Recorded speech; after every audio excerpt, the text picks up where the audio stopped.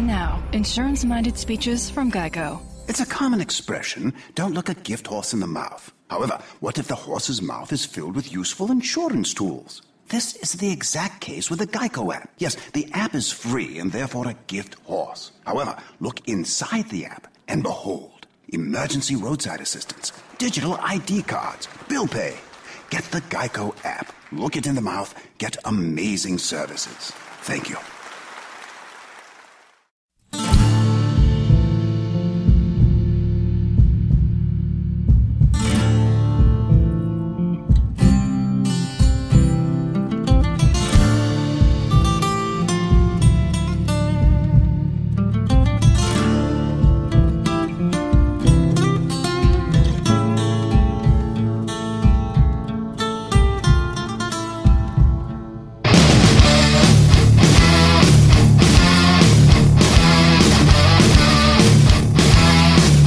Today we got Eddie Trunk and Shuli from the Stern Show, which you were all hopped up about. Yeah. Apparently you were nervous about my last podcast. I would like to discuss that with everyone else here. That would be more fun. That's fine. That'll be very fun. Yeah, no, I'm up for that. But I am going to talk to you about it today. Okay. We can do that too. Let me call Chris right back. Well, that'll be fun too. Chris, the manager. The manager. Chris, the manager. The manager.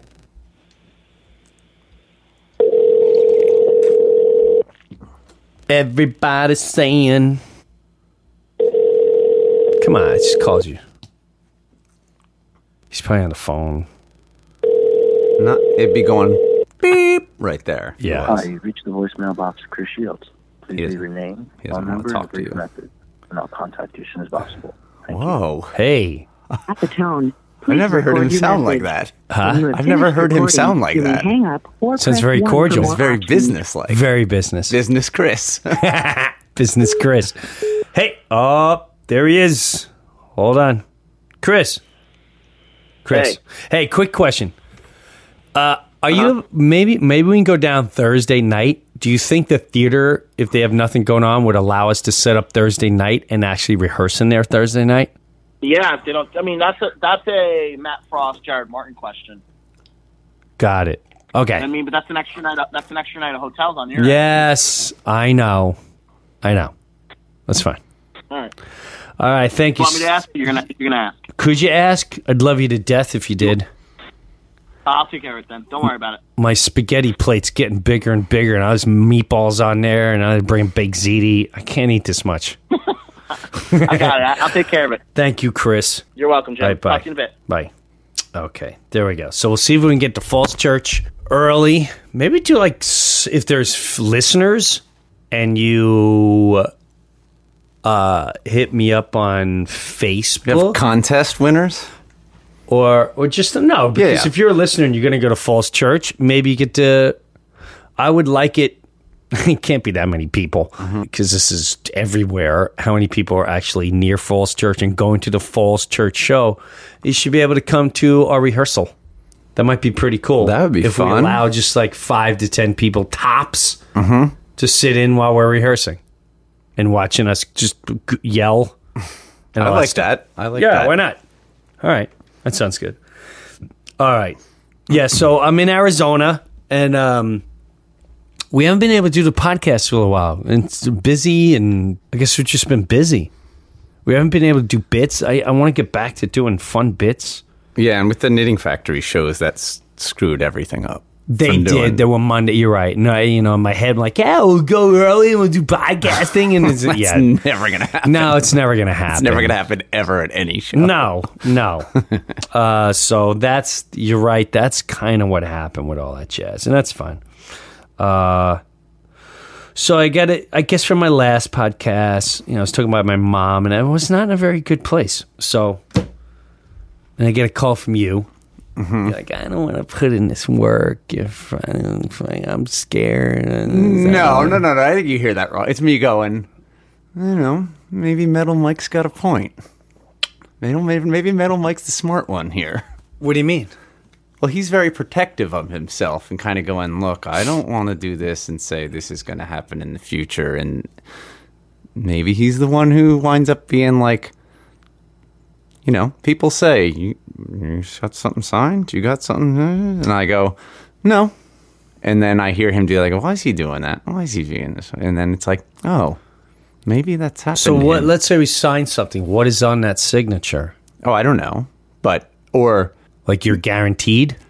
No, but I mean, it's kind of like, would you do a year's worth of stuff, put in all the hard work, and then have someone get all the benefits of the hard work? That's kind of like, what is the benefits? I don't know. Well, there might be none. Because to me, the benefits are just, I don't know, your tour dates. Yeah. Whatever else happens, I guess. What else could happen? You make more records, make more songs. You plan on making more records. Touring, I guess. Yeah. Yeah. But what, I don't understand what that does. Like where, all right, let's say we're going to have a contract, right? Yeah. Okay, you want to be in for a year. Now, what goes in there? Well, no. If there's not a contract, that's where you go. Where Metal Mike goes, look, I need this for just the time I'm putting in now, because who knows what's going to happen in the future. Sure. And then if nothing happens, it doesn't matter. And if something happens, he's like, that's fine, because the time I put in, I got paid for. Yes. But if he did all that and asked for nothing, and then it's like, oh, here's the big tour where you're going to get a bunch of money every night. Sure. You're not doing it. Then he goes, well, it would have been great if I just got something for all that past stuff. I get that. But that's what he's doing. That's what he did. Like, that was his whole reason. Yes, but he also was not he doesn't look at it as a band, I don't think. Why not? I don't know. I can't answer that. What would make it that, though, for him? I have no clue. You give him a fat percentage of whatever you're going to create and all that jazz, but then you're dealing with, okay, now I'm in a society where I'm out promoting, I'm out creating, right? I'm out finding, I'm now paying all the 10% to this person, right. 15% to that one. Mm-hmm. You guys are making more money than me. Mm-hmm. I'm keeping you from all that. Mm-hmm. I'm taking the hit, and you want money? Who? It's just like, now you want a percentage of what we're going to make? Like, what do you want out of that? I don't understand what it is. If we were a band, right? At the end of the day, you took this journey in Joe, mm-hmm. right? And the Metal Mike kind of came along, but I'd say the core has always been you and Joe, right? Yeah, all right. We're the ones. I'm the ones that said, I want to do this. I want to do this. Or do you know how you want to come on the journey? Mm-hmm. Yes. Boom. Mm-hmm. We went on the journey. I would try to create song. I need a chug. I need a blah blah blah. There was a short time where you would say, hey, I got a riff, and we either use it or we don't. Or I'll say, I want a song that sounds like this. It goes in different ways. And you're like, oh, dude, it's like a Sabbath thing, which led to Mind Control, The Unexplained, which is your writing credit. No, I don't get that one at all. Which one do you? Not that yours. One. Sugar Rush. Yeah. Is it Dick Tonight? Yeah, that's that one. Yeah. Okay, so that was a Metal Me. Metal Me. No, Metal Closet. That was called Metal Closet. Yeah. And what did that turn into? Dick Tonight. Yes. We didn't want to be coming out of the Metal Closet. Right. So wait, well, our titles were The Metal and Me, Metal Closet, Heavy Metal Man. Now you see where Rob was, he's like, what do you guys have? Why do you guys have to have metal in every song? Every song has metal in it? What are you doing? So again, all right, let's go back to, okay, now we're in workload. You're like, well, why am I going to put in the work if I'm not guaranteed anything? No, it's not necessarily guaranteed. It's me going, be logical, be smart, and go, do I go, here, I'm gonna make sure I'm off this month, make sure this is good. I can't do this because I need these days set. I got to worry about the rehearsals for this. This is coming up for the next month and a half, and then go, oh, but wait, we might be auditioning 2 guitar players. Right. And they needed a guy to audition. They need me to audition guys. Okay. Now I go, well, what if that's happening? Why should I be going? Let me clear my whole schedule, make sure I have this, make these phone calls, make sure I have rehearsal days open because I know these shows are coming up, and this whole month there's 3 weekends that I don't do. Sure. But because they want to make sure that they might not find anyone, so they need me still, and they need someone to rehearse with. Sure. They need someone to audition with. Sure. But they can't say that yet because then they have no band to audition people with. Well, I can assure you that's not the... I know, and I'm just saying, in my head... So that's in your head where you were That's thinking. where I go... Which, yeah. I go, well, that's pretty stupid of me to go... If it winds up happening, that's me looking back going, well, that was a dumb thing for me to not take Let me notice ask you to. this, though, which I totally understand where you come from. Knowing me... Right. Since you've known me... Exactly. Do you think I'd be that heartless? No. I don't.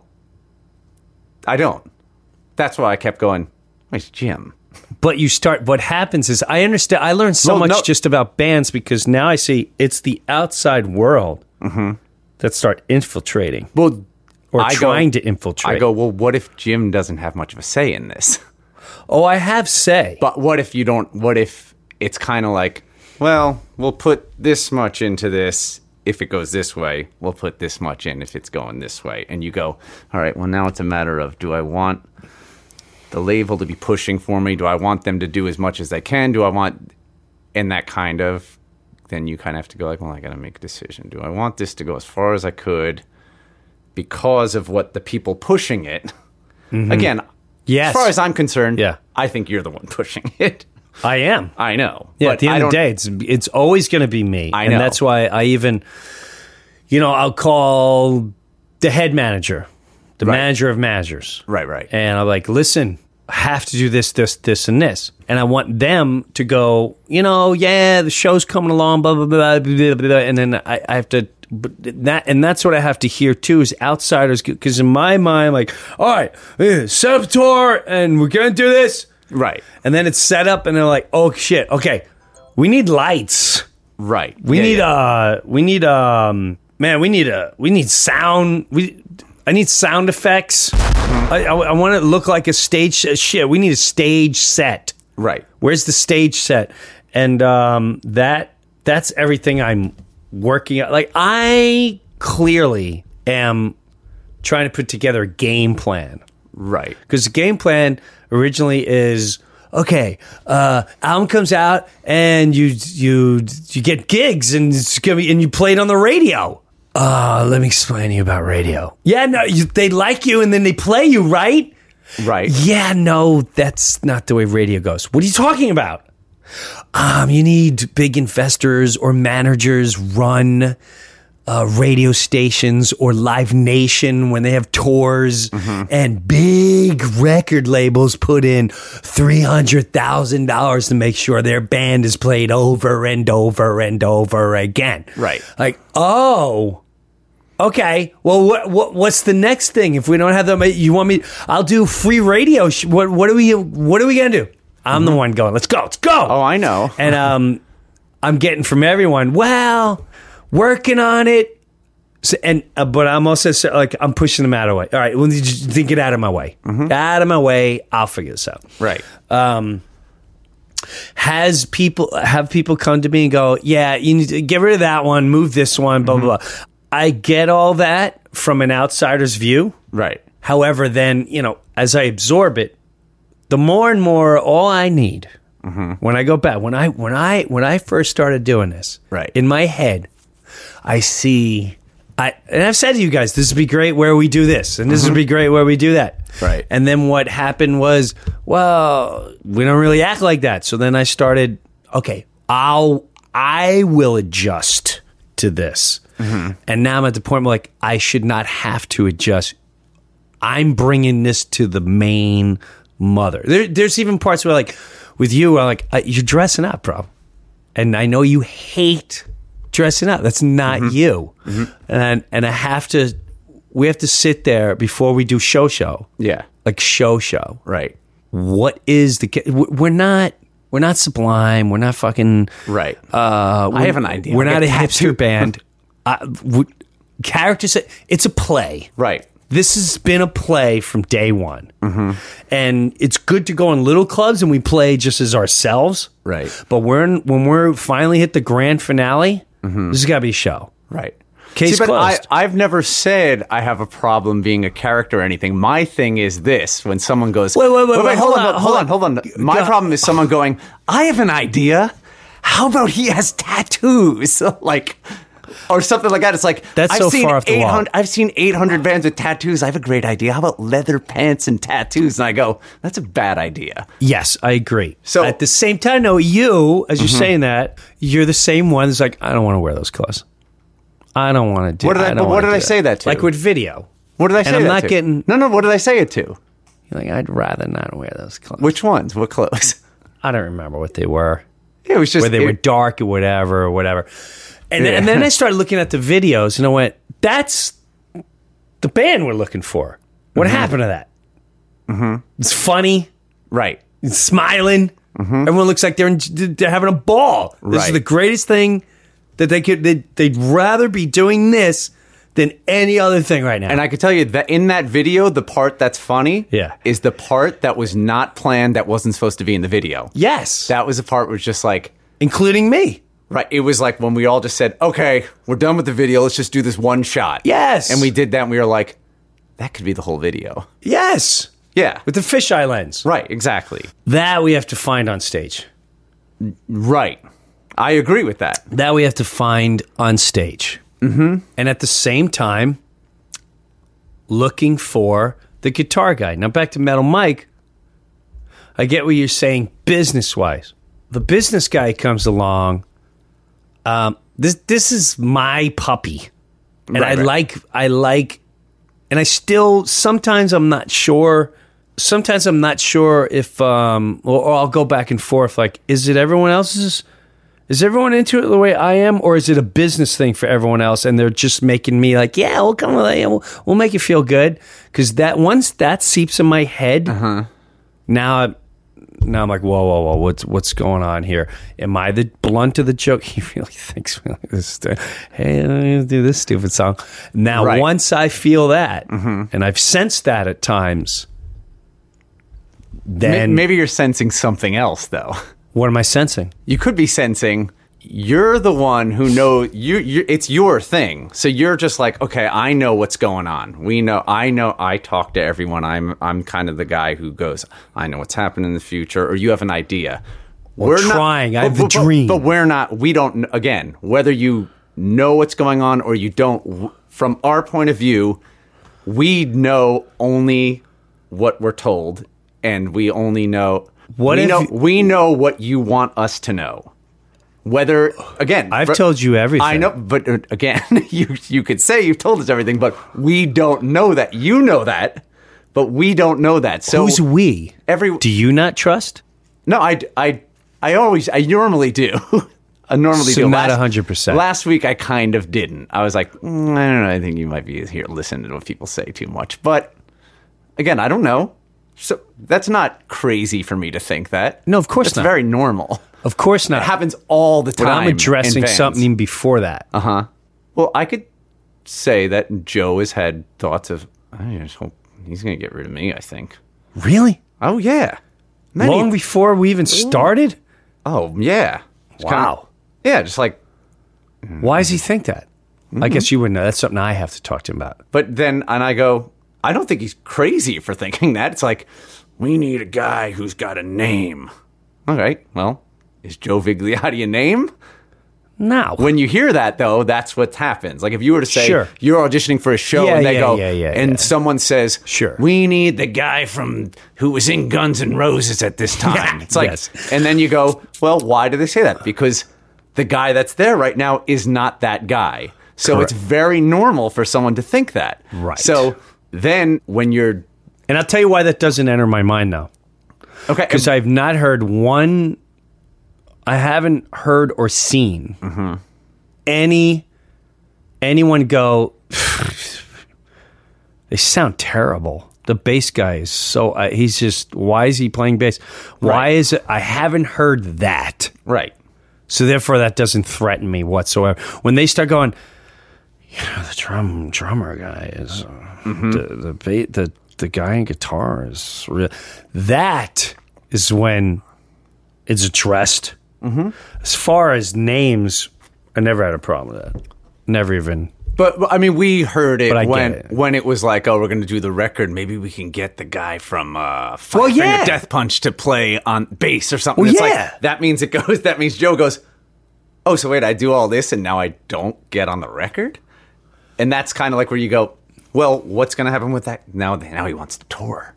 Right. So it happens all the time in bands where this happens. Like the guy, the Dixie Chicks had it. The band did all the work.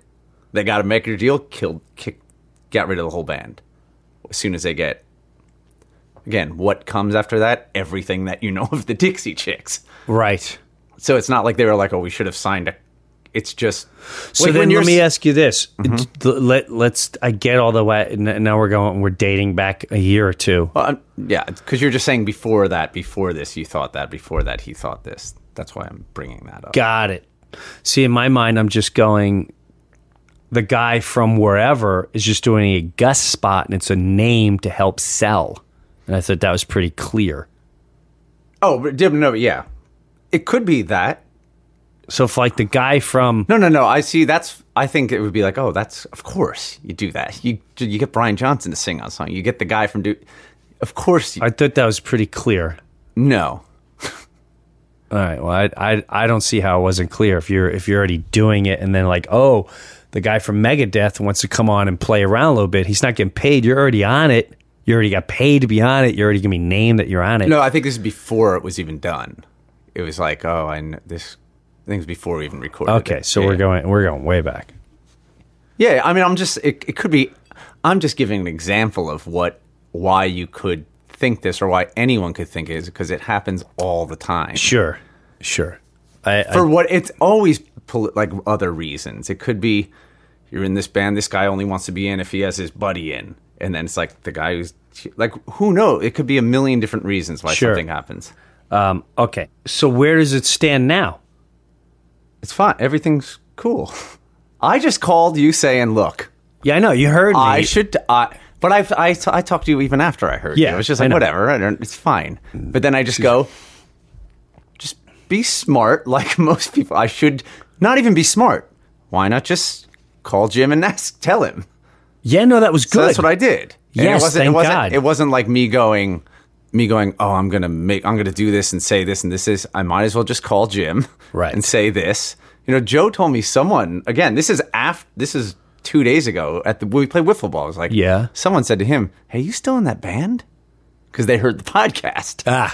Not even him thinking that. Someone else heard it and was just like, "Sounds like a." Well, yeah, I made it pretty clear. I need a playmate. Right. I need a playmate. The biggest. What I've got out of the show so far is just need a playmate. I need to turn around and I need to know. Here, comedy. I tell jokes, they laugh. When you guys laugh, I'm like, all right, this is awesome. Right. When I'm playing a song, I turn, I see someone in the zone. I now go, wow, this is pretty awesome, ain't it? I get no playmates. I start doubting. And my confidence level goes. I haven't hit that yet, though. I could say from my point of view, I'm not speaking about myself, but me going, when I watch Joe...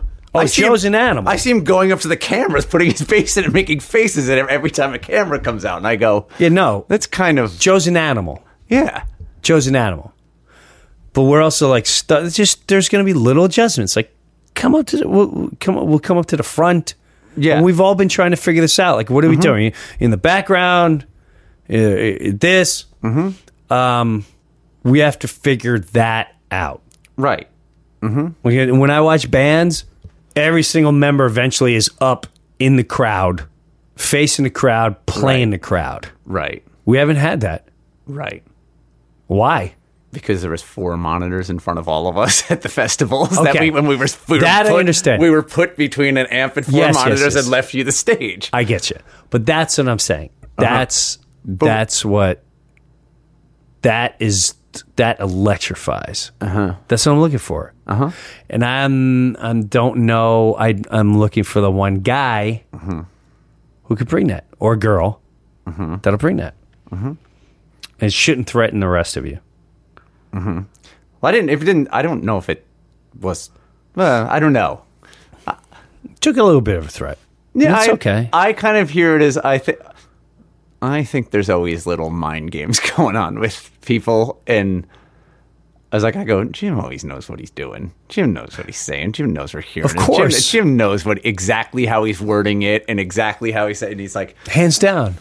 Jim wants it to be a little bit like, oh, I want them to wonder if they're going to be, if maybe one of them's wondering, I got to step it up or Jim's going to get rid of me. I want it, rather than just saying. I'd be a liar if I didn't. I know that. Hands down. I know.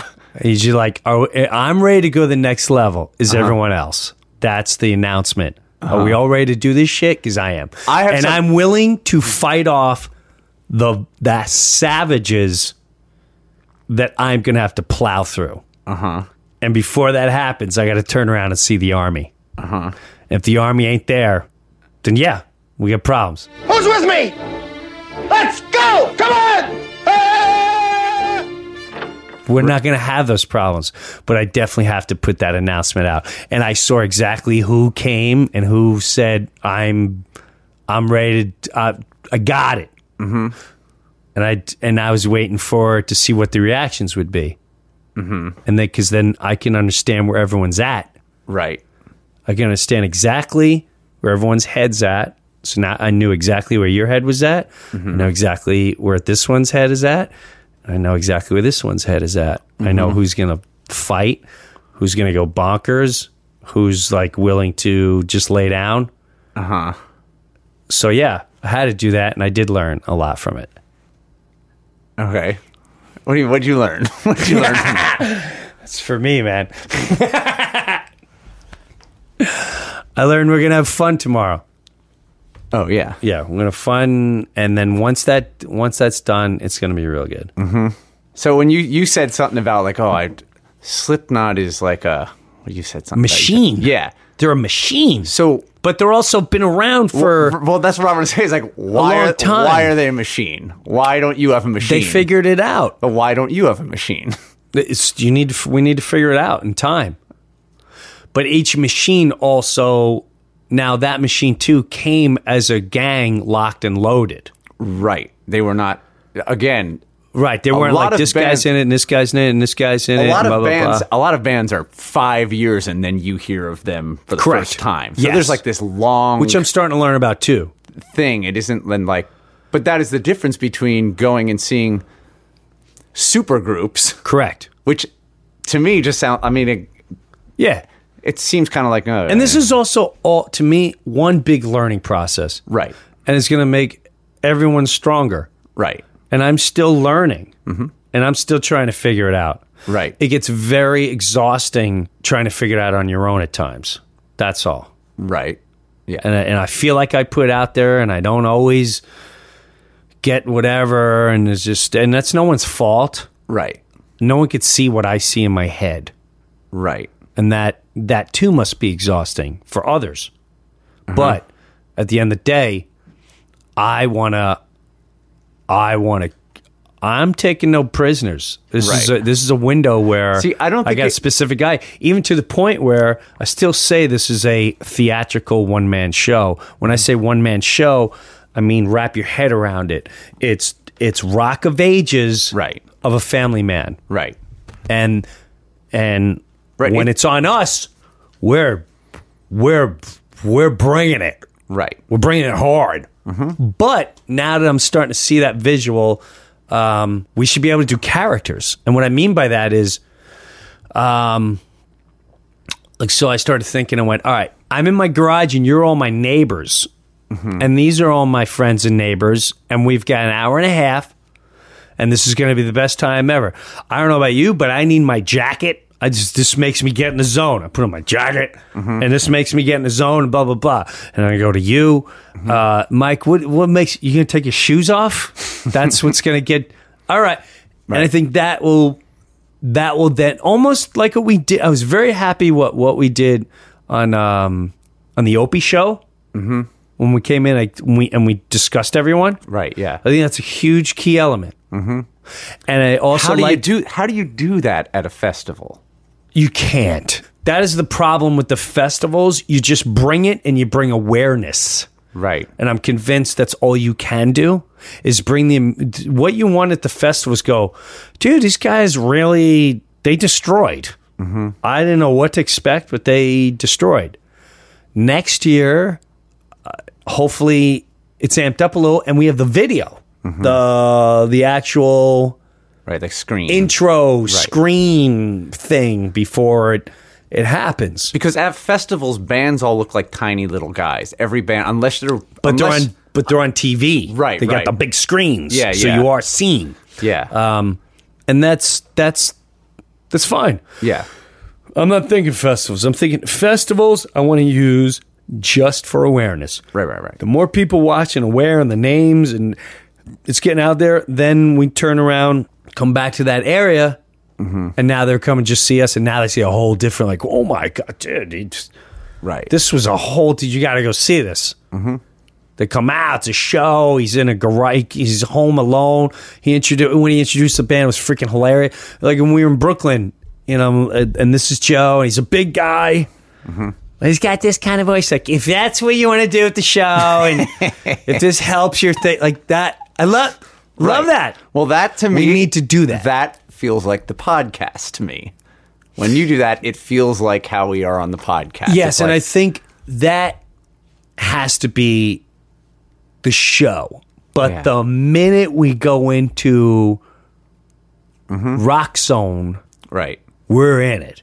And I even enjoyed explaining to you, I'm like, all right, Mike does not lose his mind. Right. He's the wedding. He has a move. I get a little frustrating at times. He's like a wedding singer. And you guys all went into the doom, doom, doom. It was freaking, that is brilliant. And now the audience is going, oh, he's the wedding guy. I go, but don't let him kid you. Right. Mm-hmm. You turn around, you're going to see this, but you're still going to see this. Mm-hmm.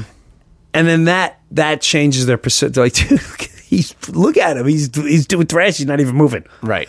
And I actually learned from watching Slipknot. Mm-hmm. Number 7. He doesn't really move. He's got a mask and he stays still. Right. And that's the character. Right. And it's a brilliant character.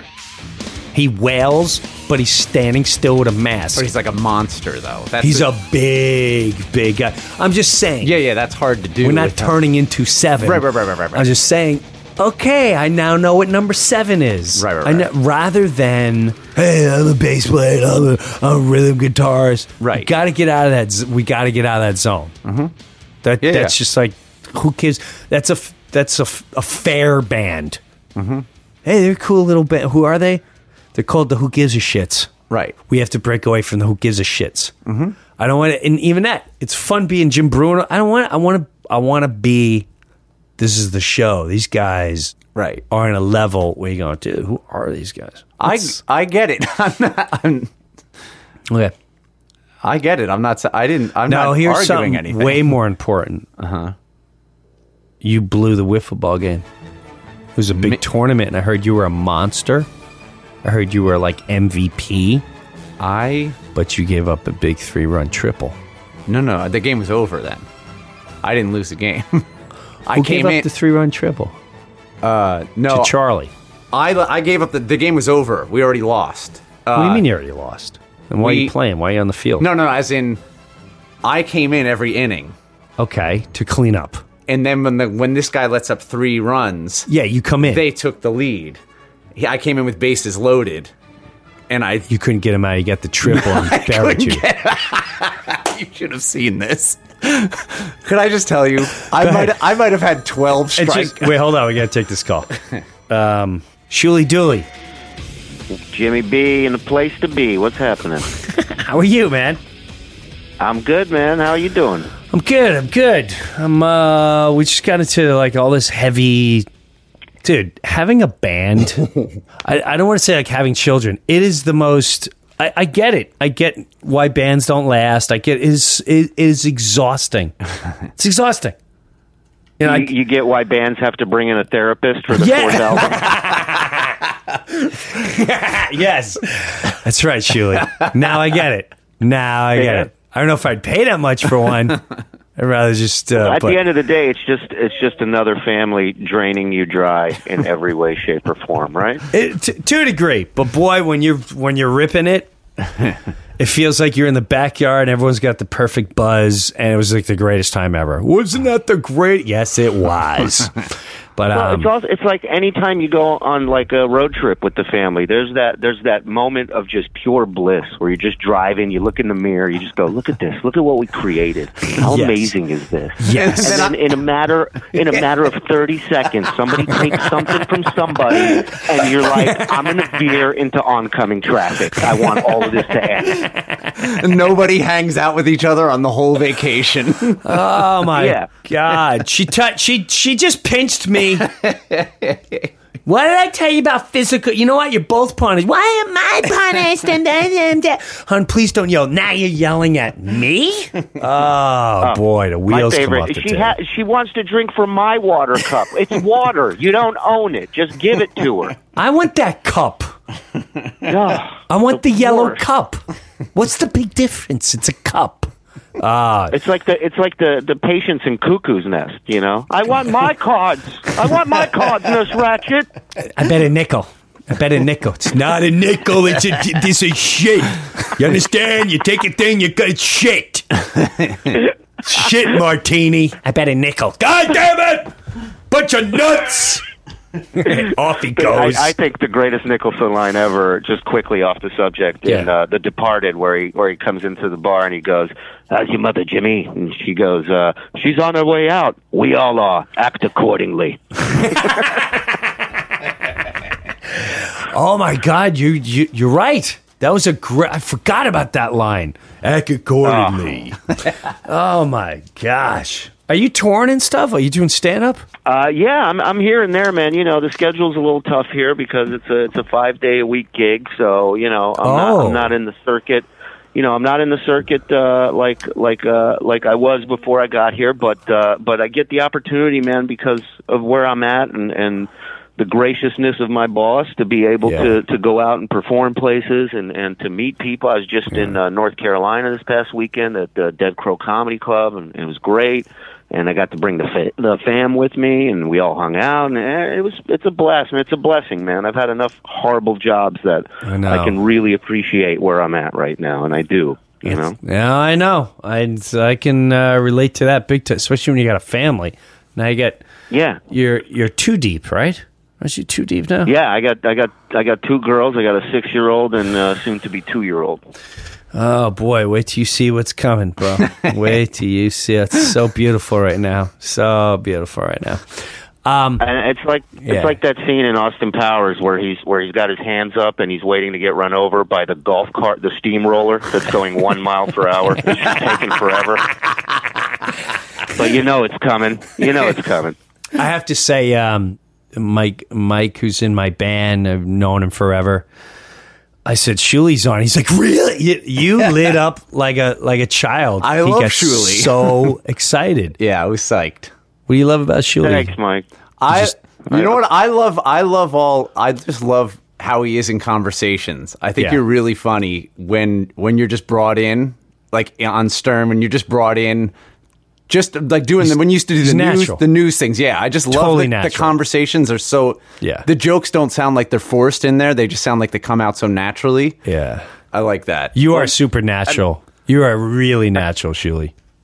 Well, thank you, gentlemen, first of all. And you know, for me, I've been a fan of the show for so long that any opportunity to get in there and riff on his airwaves, I'm like an Olympic sprinter, man. I'm in those starting blocks, and I'm just pumped. I'm ready to go. I'm like, you know, just get me in. And the key is I just don't want to overdo it. So I just try to be as conversational with stuff as I can be. And it's amazing to me that I'm still even here, man. It's just been such a dream come true for me. It really has. Enjoy the ride, man. Enjoy the ride. Yeah, you're a guy I've approached many times along the ride with questions, and you've been amazing, Jimmy, and you've helped me out a ton with a lot of shit, because you know how we get in our heads with stupid shit. And no clue you're talking about. We just spent 45 minutes before you jumped on the air. Before that, you're almost like a saving grace. We've been in therapy until you called, so this was absolutely perfect. Thank God. Let's tell some fart jokes or something. Come on, let's get into this. Now, this is what someone told me. He's like, "Do you know that Shuli blasts metal while his kids are in the car? Is that true? Are you a metalhead?" Not only in the car, but at home. Like, if it's like, look, I'm like this. If I'm going to give you guys a bath, I'm gonna listen to my stuff and be entertained while we're doing it. And because no Jew wants to be hunched over a bathtub scrubbing people at any point. So I'm gonna get my kicks, and so I'll throw on old school stuff, some Dio. I love Volbeat, and then I get into some heavier stuff. Lamb of God, Amon Amarth, and sure enough, next thing you know, both of my girls just start digging the music, really digging it. And a part of me at first was like, should I be going down this road? And then you flip through the channels and you see Katy Perry and a Miley Cyrus and what's available to them in that age group already. That's right. Which it shouldn't even be available to them at that age group, but it's there. And I'm like, you know what? I'm content with my daughter being a fan of a Viking death metal band than knowing who Miley Cyrus is. There's a lot more history in that Viking metal band that led up to that moment than the... You're so right. She's still learning. You're learning about the history of the Vikings while they're singing about, slitting a guy's throat with a longsword. Let's not sugarcoat it. Let's get right to what life is. Some of us are Impala and some of us are lions. And the lion will come in and maul you in front of your family and just let you know this is the law of the land. I'm a Viking and this is how it goes. That's right. And it's still going like that. I'm not the guy who's like, oh, the poor trainer got killed at SeaWorld. I'm like, it's a killer whale. And that's what killer whales do. That's they right. Kill people. And they kill things to eat. That's right. It. You just tamed him for so long. He's been toying, that killer whale toyed with you for years until the moment he waited for like your sister to show up. Go, watch him. Watch how I feed him. Finally, destiny. They're basically doing to the whale what your band is doing to you, it sounds like. And one day you're going to kill. We are plotting. They are plotting. We're plotting against each other. This is where we're at. It's really my daughter had an opportunity. I got an opportunity to go to see Amon Amarth a few months back, and I play them a lot at home, and I dig them a lot. I think they're great. And she said she wanted to come with me. And at first I was like, yeah, you got it. We're going, whatever. I figured she'll get into something else by then and she won't give a shit. Right. And every week she was like, are we still going? Are we still going? And I'm like, oh, shit, this kid really wants to go. Wow. And, and so I took her down there and I'm waiting to pick up our tickets. And I'm like, and I'm seeing the way the security there is looking at me and I'm going, they're calling Child Protective Services the minute I bring her in here. And the minute we walked in, every single person there, metal fans, metalheads are just one of a kind. They are one of a kind. Yeah. And they see this little 6-year-old girl walking around, and they all just drop down, give her the metal horns, tell her how awesome she is, welcome her to her first show. Yeah. And it couldn't have been more the opposite. I don't know what I was thinking. Like it was going to be terrible. She was a star. It was like she was in concert there. People loved her. Yes, I've noticed that big time. The community is. You would think it to be this violent, just below gene level, just under a chimp. They are. It's almost under it, just below a chimp's gene level, but they're not. They're intelligent. They're smart. and they're very giving, and it's a society that understands each other, and it's kind of an you can't stand the pop culture either? Great! We're all part of this. One day we'll be Vikings and take over again. And they're like, we got new blood into this metal world. They're welcoming it with open arms. You know, I watched a guy with a 4-foot mohawk, ripped like a dude working out on Venice Beach, sweating, walks up and he goes, "Can I take a picture with your daughter, bro? She's awesome." That is freaking awesome. And how'd she do? Did she wear earplugs or anything? Did you do earplugs? Yeah, I got her earplugs, and the first thing is they go because the head of the label, Mr. Brian Slagle, he hooked up the tickets for us, and so we got a chance to go meet the band. And so I'm like, awesome, this kid's finally paying off for me in the long run, because now I get to meet a band because of her. Finally. All that bickering's worth it. So you saw Brian. So you know Slagle then, who's actually the head of my record label. He's a great guy. Yeah, absolutely. Metal Blade, man. I always rep. I'm always wearing the Metal Blade shirts at shows when I can, and he's such a good dude. And he is a good dude. We went backstage, and Johan, the lead singer, is literally a 6'5" Nordic Viking, like this massive man, and his voice matches, you know. And we walk in, and she looks up at him, and he goes, "Hello." And she's like, "Hi." And he goes, "Can I ask you something?" She says, "Sure." "Are you afraid of skulls?" And she goes, "No." And he goes, "Cool. Let me show you the skull I'll be wearing later tonight." And next thing you know, she's sitting there holding the skull, taking pictures with it. Wow. She's checking out guitars, and they were so patient and nice to her, and it was just amazing. I mean, they're all dads at the end of the day, you know. You're right. You know, it was, and then the show started, and she was just like in awe. She could not believe what was going on. Yeah, it was blowing her. I'm explaining the mosh pit to her. You know, I'm explaining how your dad was such a pussy he never got into one. I'm explaining, you know, I'll end up suing somebody because I'm litigious, you know, stuff like that. And she lasted, you know, she's 6. She lasted 5 songs, and then I look over and she's just passed out in her seat.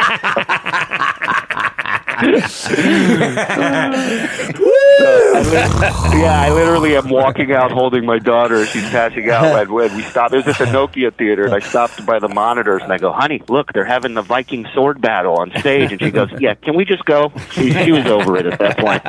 Good for her, man. Holy crow. It's completely the coolest thing was she wore the concert shirt that I got her the next day to school. She bragged to everybody at school that she went to a metal show. Every picture she takes now, she's throwing up the metal horns. I'm like, oh, she is such on a good path. I love it. Well, hopefully when she sees us, she doesn't. They might have been too hard, and she's like, these guys are like they're not metal. They're like Genesis, Dad. They're soft. These guys are really soft. Her other favorite band is Volbeat. She loves Volbeat.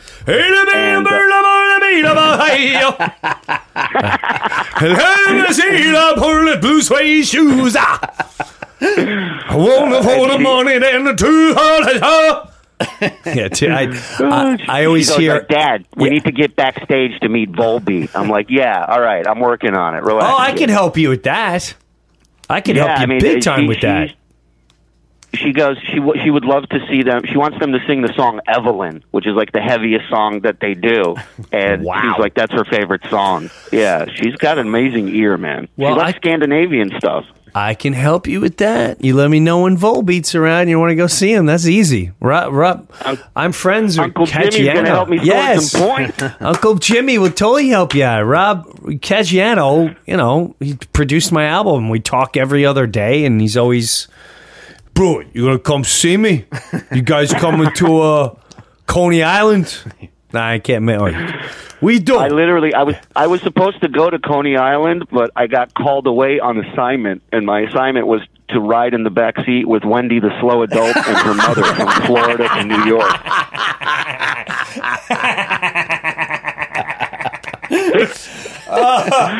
Oh my God! My wife asked me. My wife goes, she's having career day at her school. I go, what the hell do you expect me to talk about on career day? Oh my God! I said my career day ends with, and then I walk into a building. Kids, have a good day. See you later. That's all I can tell you. Oh my God, that's freaking awesome. Who do you listen to? I mean, Volbeat clearly is one of the newer ones. Do you like Five Finger Death Punch? I do like Five Finger Death Punch. I love them. They're fucking. They bring it. Those dudes, man. They bring it hard, and not only that, they like today. I got this thing going on with my mom. I got anger issues with it. I wanna go barbaric. And right now, the only thing that, if it's not like Leper Messiah by Metallica or something, it's Wash It All Away by Five Finger Death. I freaking love them. I'm gonna be 50 and I've had enough with my family, enough with society. I hate it. I'm sitting here, but wash it all away. I am always going to be addicted to this music. I as crazy as sound, I would do it as a bit a couple years ago, but I'm serious. When we're old and we don't want to shower and someone's taking care of us, I'm telling you what's going to happen is put on Five Finger Death Punch, Wash It Away, put on Metallica, Am I Evil, and I'll be that's going to enable me to brush my teeth. I'm going to be able to get out of bed. I'm going to be able to walk to get my mail. It's so weird that we listen to that and we still I love all music, but that's the stuff that gets me nuts. Anything else get you nuts today? Yeah, there's a great band that actually is on Metal Blade that I discovered through Slagle out of Detroit. They're called Battlecross. They're a thrash band, and I recommend, if you haven't heard them, check out a song called Push Pull Destroy. It's off their first album. Okay, these dudes are so fast, but musically so tight. And they are amazing. And the most amazing thing is the lead guitarist looks like the dwarf from Lord of the Rings. The one they toss around throughout the whole movie. He looks exactly like him. Really? But these guys, they were on the last Orion Festival that they did in Detroit, and everybody that went said they stole the show. And I've known them since they kind of started out. And they're starting to get some, they're on their third album now. They're touring like crazy, and it's just so nice to hear. When you hear a riff from a band you've never heard before, and you're like, "What the fuck is this?" And it just catches your ear, and you're like, "Who is this?" And you just start examining. It's like the Zapruder film. You're like, "Oh, let me go back to this part. Let me hear this again." The solos, everything these guys do. They're a real good band that I've gotten into, a new band, and I've seen Lamb of God maybe 7 times. They are one of the best, man. Those guys fucking bring it. Their shows are ridiculous. I saw them in Slipknot on the Strip in Las Vegas. Oh, wow. I mean, what a show. What a show. Yeah. Unbelievable. I just saw Slipknot, and I got to meet Corey and all that. I am annoyed that I missed them in the 90s, because I turned it all off. Like once Nirvana came and all that, I just turned all music. I'm like, I'm done. And then I saw, I would see all these Slipknot shirts. Like, you don't know what metal is. Please. You have no clue. And I never even heard their music. And then, as I got older, now I discover them and I see their show. And now I found myself going back and listening to the music going, how did I miss this? Why was I so ignorant? But that's, it's part of age. But yeah, it's still, what blows my mind too? I can honestly say bands like Slipknot and all that, if you take away Sirius radio, satellite radio, where they all played, where are you hearing Lamb of God? Where do people discover this? I talked with some young guys way, way, way back the beginning of this podcast, and they all discovered all these bands through video games. Mm-hmm. And I went, what? Because I used to play this video game, and that's where I heard Slipknot's this and that, and then I started saying like, oh, what is this? What is this thing going on here? And then I just go, oh, it's Slipknot. We should look into Slipknot. Boom, and they were gone. Oh, yeah, what's this Lamb of God thing? But like like the band you're talking about, who knows about them? How do you hear about them? Like, how do you even know? It's funny because in our day there was like we heard a song on a soundtrack to a movie or something, and we were like, whoa, who's that band? And you went and you bought the album just for one song from the movie, and now the video games are the movies of this generation. They make as much money as a movie does, and they got real actors doing voices for them, and they have these games like Grand Theft Auto where you're in a car the entire time. So what's the most important thing in the car is the radio. And they create all these stations based on any genre of music. Wow. And it's like, so when you're stealing cars in Grand Theft Auto, who isn't going to put on the fucking metal channel? Are you kidding me? I mean, fucking amazing. That is amazing.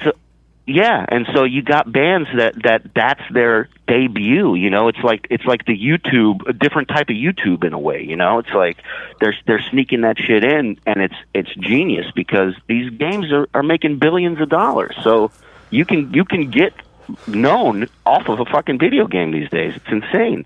Wow, how do I get on a video game? My video game's got to be a minivan. What, is it me yelling at the kids? Dropping the kids at school? What am I dropping the kids off at school and then I go ape wire? And then what am I doing? What am I stopping for coffee to mellow out for 2 hours? What am I? Oh my God! How am I going to infiltrate this world? This is going to be hard. This is going to be really difficult. Jim Breuer in Running Errands. He's got an hour and 15 minutes. You have to get all your chores before done. She gets home. You just see the door open. We got to get the oil change. Get in.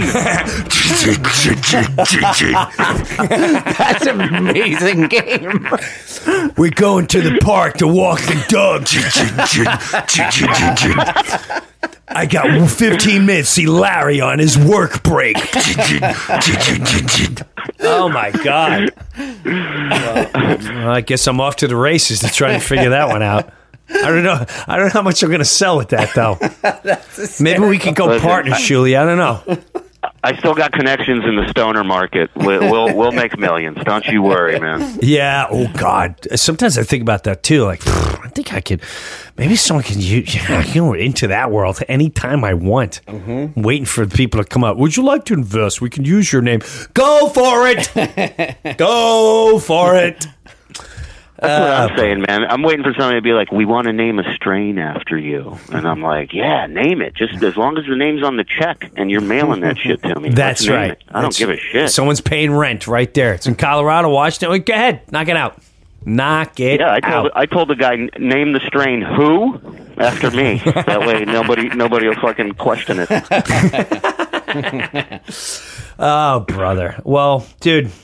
I tell you, it's always. I love when I come on a show. I see you. I think you do an amazing job, and you just, I don't know. You got a lot going on, and it's gonna go on for a long time. And I just love what you're doing. I love that you're a dad, and I like watching you go through that whole process. And I love you even more now that you're a metalhead. It's another whole level. We gotta hang.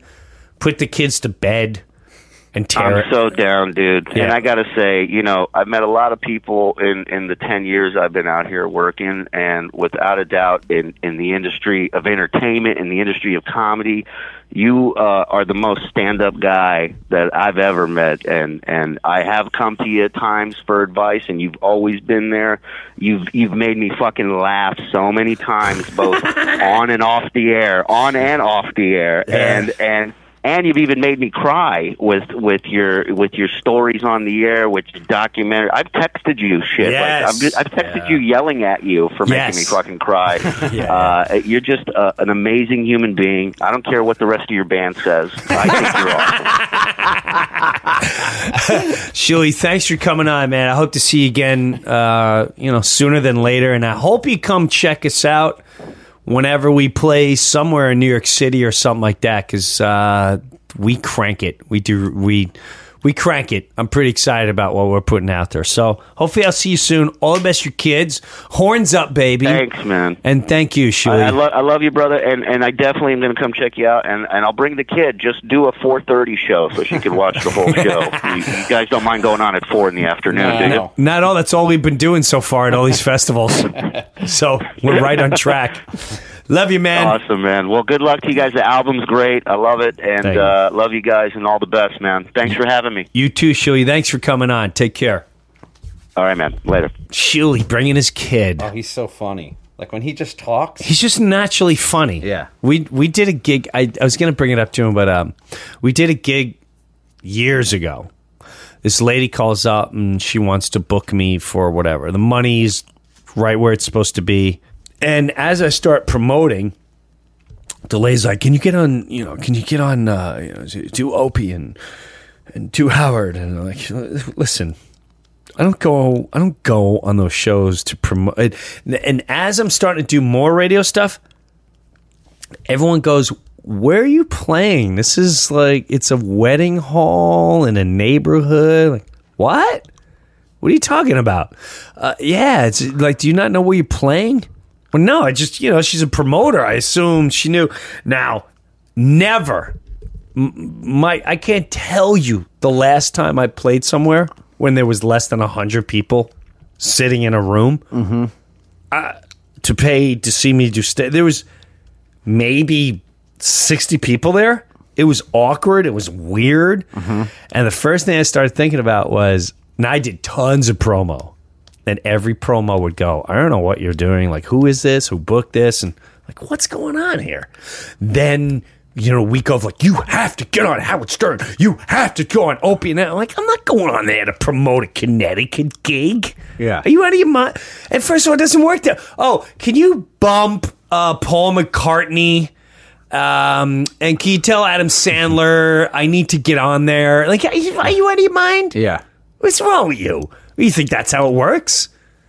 And second show, 15 people. The second night, maybe 75 people. And I'm going... Oh, it was a bunch of nights?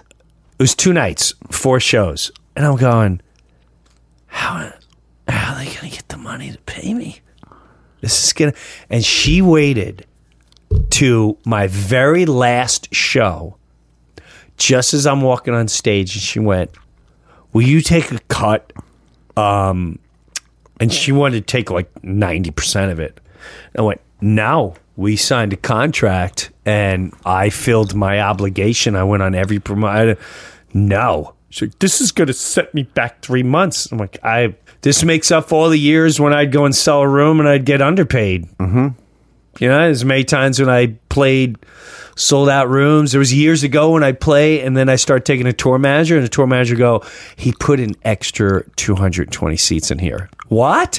I counted everyone. Your contract says 700 seats. There's 840 seats in here. And he sold the other ones for $150 each. 150. What? Yeah, you're owed another. So all those years of getting ripped and stolen from and all that. How about that? The karma turns around. And she was... promise me you. I said, yeah, of course. I'll come back. Get out of here. Where were you playing? Was it a club or a... No. They were both... One was in Hartford, Connecticut, and it was in a hotel, a real bad hotel, in a bad area, and it was in a little conference room. And I walk in the room, it's like... It was like a conference room with like folding chairs. Like, okay. And Shuli was with me. He was on all of them? Yeah. No, he's there the first night.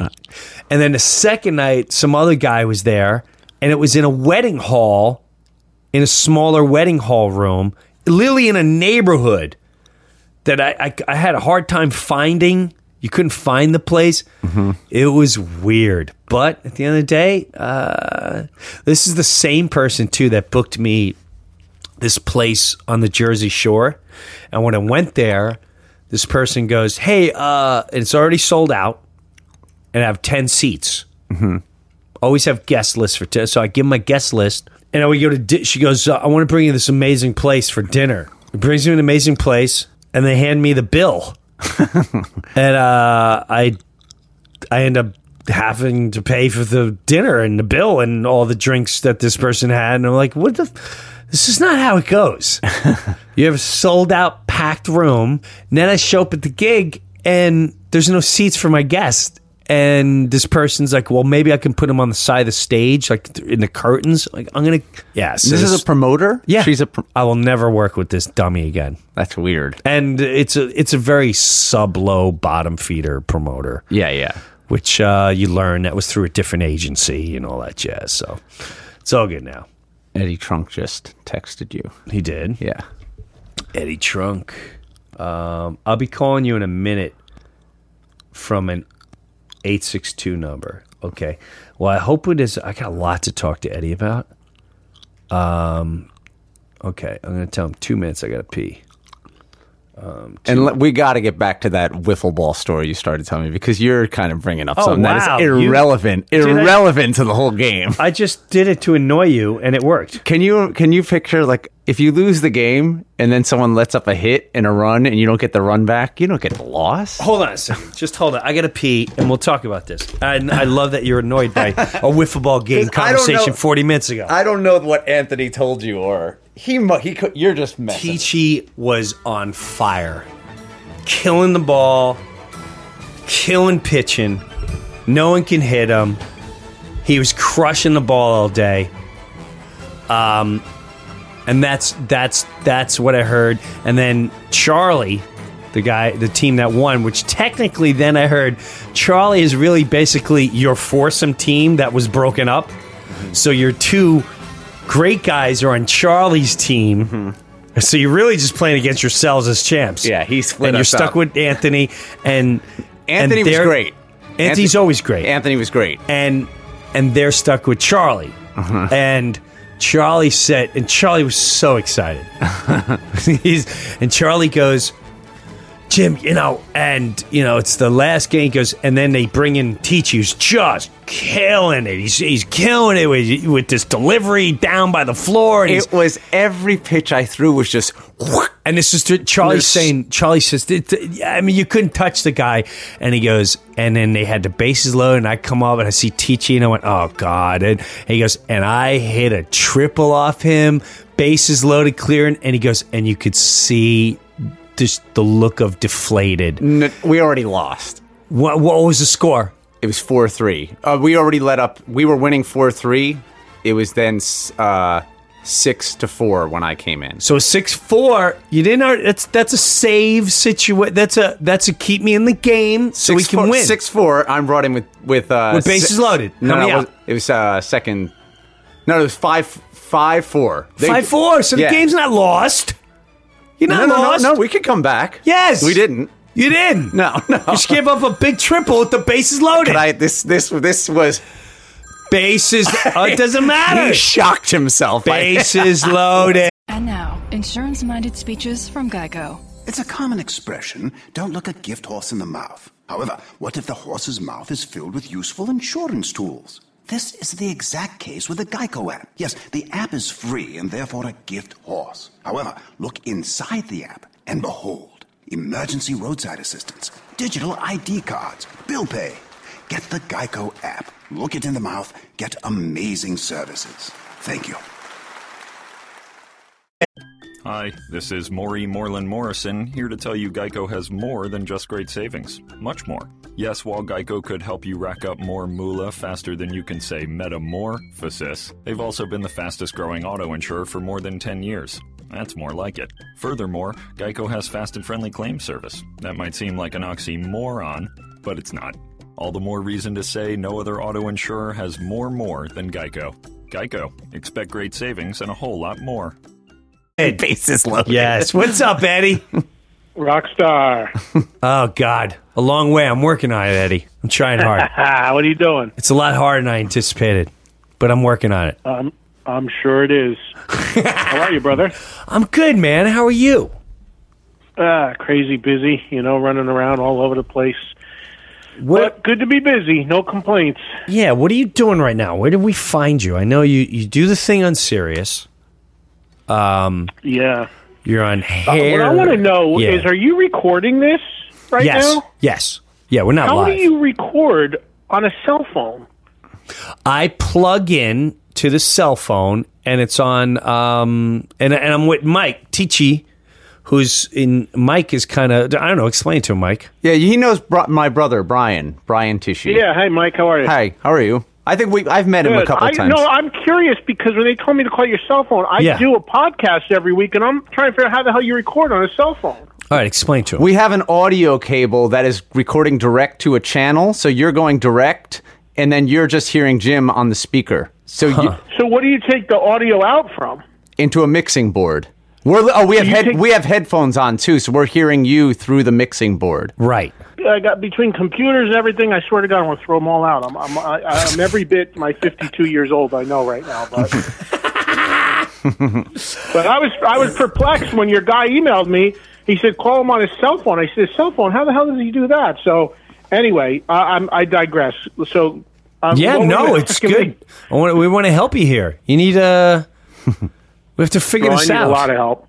Yeah, we all do, Eddie. We're Mike, where do you live? Are you in Parsippany? No, I'm in near Chester, right near where Jim lives. It's called Califon. Oh, okay. Yeah. I was hanging with your brother when he was here just before he left for wherever, Australia or whatever they were going. Yeah, he was here for a couple days or a couple weeks, I think. Yeah. What did he go to Australia? Yeah, we went to the exchange and hung out. Yep. He's playing with a band, Dead Daisies. Oh yeah. Which is, Jim, I don't know if you know the story with that band. No, tell us. But the guy who owns that band, the main guy in that band, is he's a billionaire from Australia with a B, and his family owns Westgate malls all over the world. Oh, wow. So this guy tools around on a private jet, handpicks musicians he feels like playing with. It's like a rotating thing. Every year he changes people out, it seems, or the people leave. Pays them a nice salary, good money, flies them private, puts them in great hotels, treats them like kings, and buys on to tours. You see this band pop up like they're always opening for Kiss and on all these big tours, and nobody knows who they are. And the reason why is because he's buying on to the packages. And in the case of Kiss, he goes to Gene and Paul and says, hey, not only will I want to be on, but I'll also fly you guys private. I'll give you private air for the whole tour on my plane. Wow. So it's a whole thing. And for musicians, like Brian and all these guys he's got with him, it's great because it's a nice paycheck. And, you make a record, you go out, you play all over the world, you get nice gigs, and you just get a nice salary at the end of the week. Wow. Yeah, they were doing. The guy's got stupid money, and the weird thing that he does is that he never... I've interviewed the Dead Daisies 3 times, and every time it's been different lineups. But he's the only guy that never does the interviews. He plays in the band, but he doesn't talk. You don't see him, but he's like the guy pulling all the strings. Wow. God, it's pretty interesting. Wow. Well, right now I can get my band around in Sprinter vans. I can we can do Motel 8s. Hey, let me tell you something, man. Sprinter van is a step above what most bands are doing, so that's nothing to complain about. No, not at all. But my God, that's Ed, I've learned so much in just a short amount of time in the world of all these bands and the music and the work they put into it and who's backed by billions of dollars and millions of dollars and why they're really famous and why this band is not famous and how come this one tours so much and how come this one's already played on the radio all the time? How'd this band get my eyes are as wide as the great time. Wide as what's his name would say, Geddy Lee would say, Tom Sawyer. I am like Tom Sawyer watching this whole thing. It's mind-boggling. I can only imagine what you've seen and known throughout your history of this entire world of the metal and hard rock music. Yeah, well, I've been on all sides of it. I've been on the label side, the management side, been the guy myself doing stuff. So those stories could go on forever. What did you do when you managed? You managed bands for a while? Yeah. Really? Yeah. How long ago? Yeah, I worked for a management company in Brooklyn. After I left Megaforce. Are we doing this now, or you want to reset? Yeah, no. Is that all right? Yeah, is that okay or no? Yeah, it's okay. The only thing I'd say is maybe don't put the thing about the Dead Daisies guy in there. Because I don't think they want people to know that he's I mean, maybe he did. What, you don't think? Yeah, well, no, that was like my favorite, most fascinating. I loved it. Because I've been talking about this forever and ever. Like, when we started the band, I'm so stupid, Eddie. I thought, and to be honest with you, I don't think there's anything. Leave it in. It's not a secret. I mean, yeah, and the guy's got crazy money. His family owns Westgate. I didn't say anything bad. You didn't say anything bad. It's just truth, and you didn't slander him. It's just is what it is. And I'm sitting there like, God, I wish I can do that. And what I was leading to was, I'm starting to realize you need the money to become huge and famous. That to just put out a great song or a great album is not going to get you there. It's just not. I mean, and here's the thing. This record that this band Dead Daisies made is by far, I think, the best record they've made yet. And the thing is, though, is prior to this, they were still doing all the same stuff, getting on big tours and working every angle they could work. And I don't blame them for doing so. Of course not. Here's the thing. You still need to have the great song. The stars still have to be aligned today, because if you think about it, perfect example. I mentioned that band to you just now. You didn't know who they were. No. And this is not new. This scenario has been going on with them for a few years. So even getting, people think, oh, I got the second or third billed spot on whatever tour, this tour, that tour. It still doesn't mean anything. It's still, unless you get all the stars to align and you make great music, it doesn't matter, because you can have all these intangibles like that band has. You can be flying private. You can have the best publicists. You can have all this stuff. But that's still, they're still far from a household name. You can't buy it. You still have to deliver it. You're absolutely right. And even delivering it, you have to deliver it on a consistent basis and just keep plowing and doing and do. I've just learned so much. I have so much respect for so many bands out there that are on top of the world, knowing how they got there and all that jazz. It's pretty mind-boggling. But I admire a guy like that. Why not? If I had that, that's what I'd be doing. If I had a... Well, here's the thing you got to admire. Yeah. The guy could be doing anything, anywhere, anytime with his money. And what he wants to do is go out and tour the world and play rock music and give musicians a job. So that's admirable in and of itself. But the thing is there's a lot of people that have wondered how these opportunities have come up for that band, and that's the story behind it. But everybody's got their story. There have been bands over history that their managers have been the people who also work radio, who are radio promoters. So they've got the ear of in other words, they're kind of tied in doing independent radio promotion, and they're also managing the band. So they've got the ear of all the program directors. This goes back for decades in the music business. Yes. None of this is anything new. Yes. I mean, there's always, everybody's got an angle. Everybody's trying to pull something. I remember when I was a kid, I worked for Megaforce Records. Back in those days, MTV used to have their all-request show, the top 10 requests of the day. Right. And it was a big deal if you could get the music video in the top 10, right? Huge. Well, you know what the record labels used to do back then? They used to go and they used to have kids that would be getting out of high school. They'd get out of school at 3 o'clock. They'd put them in a giant room, in a conference room every day in their office, and they would make all these kids just call every day, dial MTV, wow, and request whatever the priority was that week to get the video to show up in the top 10.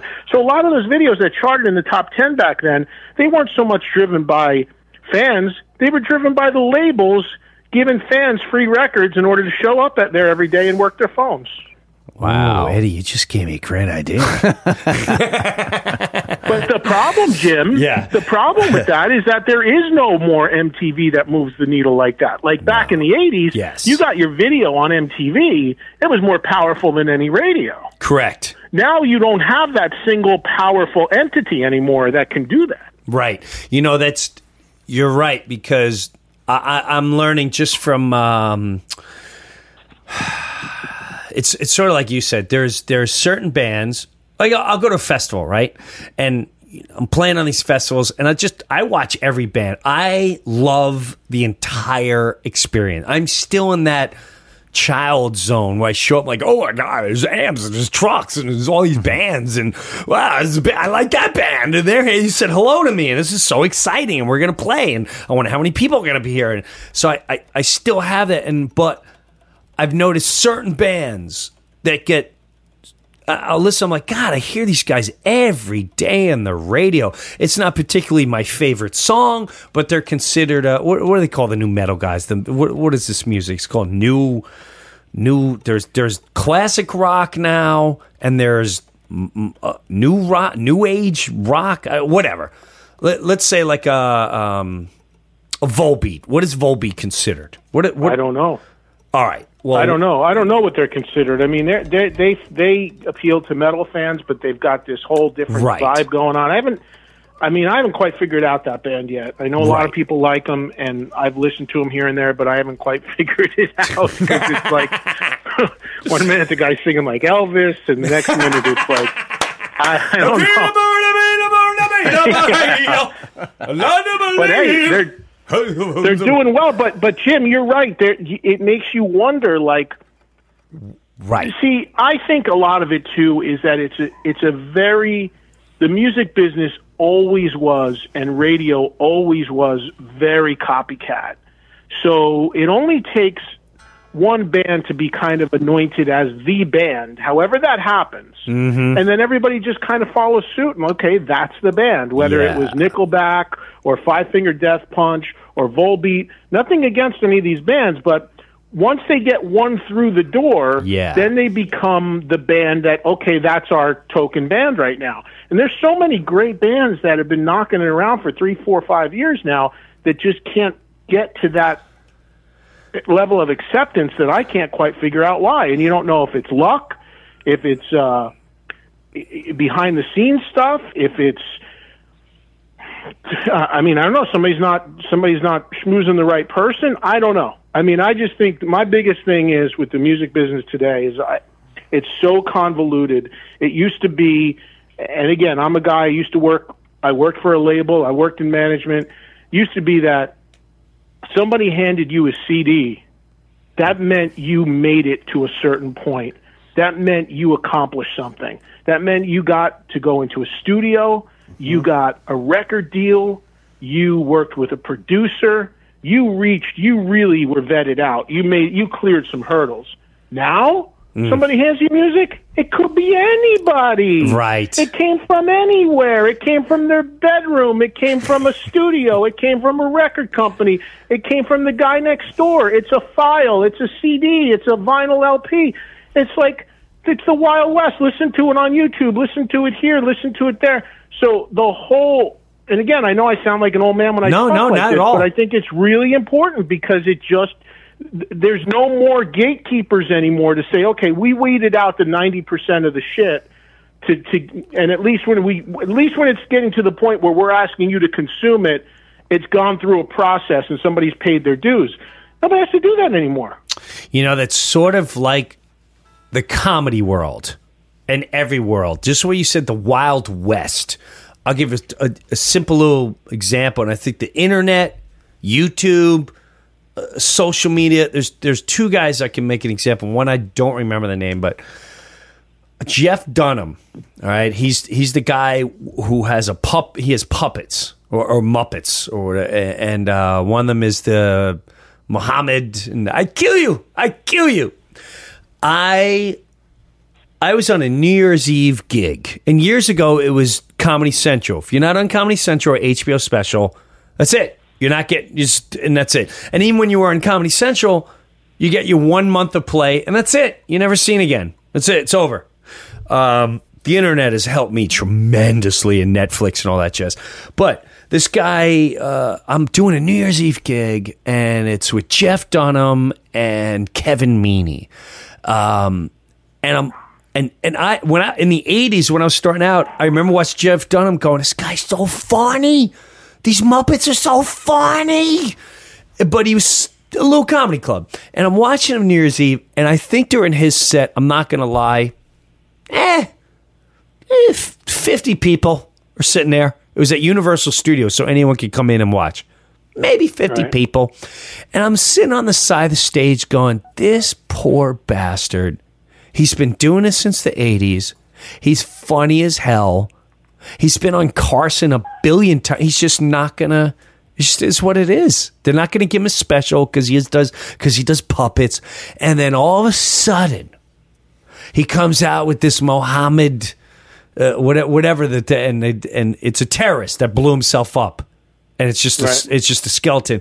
And I believe the legend story goes, once the military bases got a hold of it, it spread worldwide and went bonkers. And I saw him 3 years later. He was selling out stadiums. Stadiums. There's another a stadium that three nights where the island in Nassau Coliseum sold out before they even tickets now going sold out. They just added another. I'm like, oh my god. But there's no rhyme or reason. He always was just as funny. He always was just as great. From what I've seen, it almost seems like bands and music is sort of heading the same way, with the exception of, like you said, a guy with money. Rob Caggiano, when I was doing my album, he kept saying, "Well, you need to get investors." Like, for what? Can you do it in his voice, please? The impression, bro. You got it. You got to do it. What are you doing with this? What are you doing? What do you mean? What am I doing? You can't. Slagle, he's great, but he don't have the money to back this. What do you mean? I mean, he can't put. I mean, we can tour Lamb of God. We don't, bro. You need investors for what? You're gonna have to tour. You're not gonna make money for at least 3 years. I said, what? 3 years? Are you out of your mind? He goes, bro, I'm just telling you, it's not gonna happen. Like, we're gonna be playing the radio. And I said, well, wait. I said, what about when they start? Who said they're playing you on the radio? I said, well, why are we making music? What am I making music to hand out to my neighbors? What am I doing? Goes, oh, the music's gonna be good enough for radio. It's just you need people to put on the radio, and that's where the money comes from. And I couldn't wrap my head. He wouldn't explain until, even when I talked to management, I talked to agents, like, what do you need? And they're almost afraid to say it. Well, it comes down to money. Well, how much money? Well, if you want to spins, you're talking about, I don't know, $100,000. Well, it's just like what you said. Well, this guy's a manager of this band and this band, and he has these 3 huge radio stations. What? How do you get? Well, it's just what it is. And this, and it was such an eye opener. But I respect that business. If you trace some of these lines really closely on the inside, there, in the history of the music business, there always has been some level of corruption. Correct. And it's whether back in the 70s it was payola, it was this, it was that. But these days, what's happened now is that, and Caggiano is totally right. Yes. And I have that sort of heart-to-heart with my friends all the time, because every day I'm hearing from bands from the 80s, the 90s, new bands, all coming to me saying, what do I need to do? What do I need to do? And just like you, they don't want to hear the truth, because back then, at least back in the old days, you got a record company Right. And they would shoulder that load. Right. And they would do that. Now record companies are in such dire straits that basically, hey, we're going to give you a little money to make the record. Right. We're going to do distribution for you. But pretty much the rest is up to you, especially outside of the first week, because now everything is loaded into the first week. Forget about it. After 7 days, your record might as well be 3 years old. It's like ridiculous. Right. It used to be like you built, the record came out, 3, 4, 5 months in, you built a second single, third single, you're getting momentum, you're getting on the charts, you're moving up the charts. Now, promote the record 3 months before it even comes out. The day it comes out, yell and beat your chest about your chart position, because by week 2, you'll be off the charts and forgotten. Dude, you nailed it. It's crazy. I see it all the time. I get into it all the time with these people at record companies and stuff. I said, why are you sending me an artist to promote a record that's not coming out for 10, 12 weeks?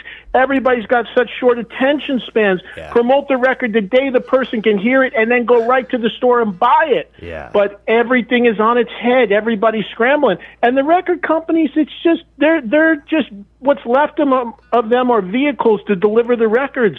The whole thing ends up ultimately falling on the artist or the management if they want to dig deep and go outside, because there's a ton of mercenaries you can hire. Because all the people from record companies have been let go, they now all have jobs working on their own. Independent promotion, independent marketing, independent publicity. So there's no shortage of people who say, hey, give me X and I'll work your record for 8 weeks at whatever level. They're all over the place, but you have to be able to want to spend that money. And it's not easy for anybody. Look no further than Jason Newsted for an example of that. This guy's the bass player in Metallica. Yes. He stuck his nose back in. Newsted, I'm bringing back metal. Yes. Keep metal alive. Came on my shows, metal, I'm back. He put his nose out there for a year. He couldn't believe it. He pulled right back. He went back underground. Yeah, what happened? You know, that I love that you brought that up, Eddie. I was following him, and I went, oh my God, I love this song. I love that he's going to be he's singing. This is great. And he put out that one song, and I kept waiting, and it just disappeared. And I actually, about a month or two ago, went on the internet and actually looked for it. I couldn't find it. And I'm like, what is going on with him? Oh, he took everything down. He took what down happened? his social Yes, media, what happened? his website. He went underground. He didn't like the business the way it is now. I mean, listen, this is hard for fans to understand. Yeah, but they need to understand. That's my attitude. A lot of fans think, oh, you were a guy in Metallica. Oh, you were a guy in AC/DC. Oh, you were a guy in Aerosmith. You can go do anything and your fans are going to follow. Correct. Not true at all. Exactly. It doesn't work that way. Jason Newsted was out banging his head against the wall in clubs trying to get arrested with his music. This is a guy from Metallica. Didn't happen. A guy like that who's got money and already had the fame, he's not going to stay out there and beat the drum forever to try to make it happen and dig into his pocket forever and exhaust his resources. But look at the history's littered with this stuff. I just saw Brad Whitford from Aerosmith. He's playing in clubs with Derek St. Holmes from Ted Nugent. They're drawing 150 people. Wow. They're a great band, but you would think, oh, the guy from Aerosmith's playing, I got to go. No, it doesn't work that way. That's why bands have wars over name ownership, because the name always usually supersedes the people in the band. But Jason, interestingly enough, just got in touch with me, and he's going to come back, and he only wants to do acoustic music now. Oh, no. I don't know. I'm going to actually talk to him on Monday and see what he's got going on. But for a while, he likes to paint and stuff. He just checked out altogether, and it was really crazy because he came back really beating the drum strong about. I remember. Bring back. He gave me a shirt. Listen to metal. He was like the flag waver, and then after he saw what the reality of. Well, dude, I'll be honest. I got a feeling his wife saw the bank account and what was going out and said, no. Yeah. Stay home. Eddie, that's so funny. I just had a conversation with a long story short, a radio promo guy, okay, who works with a label, right? And he goes, you, meaning me, are an ideal artist, meaning you're willing to do everything, put yourself out there, do anything. I've never, you said you want to go to the stations, you'll give free shows, you'll, whatever, you're there.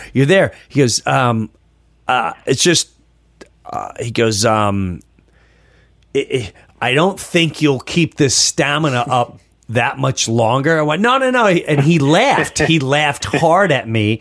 And I went, no, I'm serious, man. Dude, I know I got a window and I love what I'm doing. He went, no, I know. I'm just, it's going to get very exhausting. I'm just telling you. And it's like they all have this big secret that they won't just lay it on the line. And what I've discovered is you need hundreds of thousands of dollars. And you need that hundreds of $1,000s, like a mafia showing up going, play this. Okay, we're an advertising company. Advertise my product.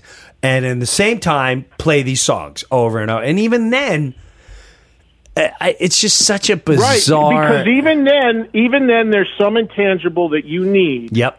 Because...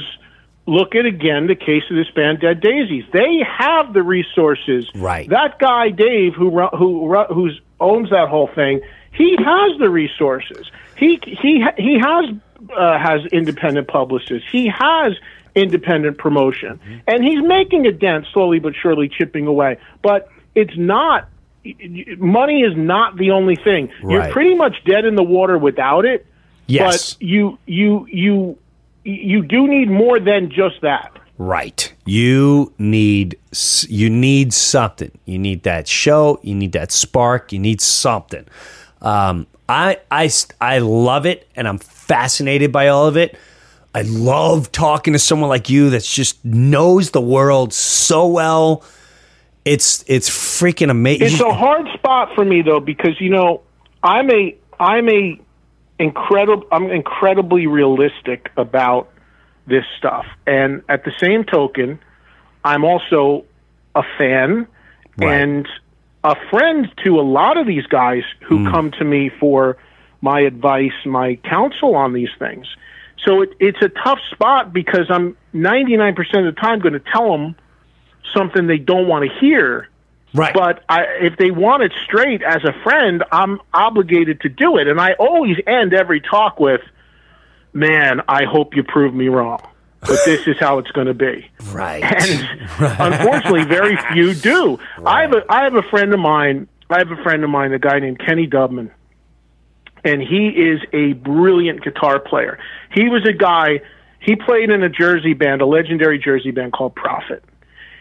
And I signed him to a record deal at Megaforce like late 80s. But Kenny is such a great player. Kenny was an influence to other Jersey players like the guys in Skid Row, Zach Wilde. All these guys grew up loving Kenny. They made it. He didn't. So Kenny checked out of the business. He became a captain of a fishing boat. He just played for fun on the weekend, whatever, and said, forget it, I'm giving that up.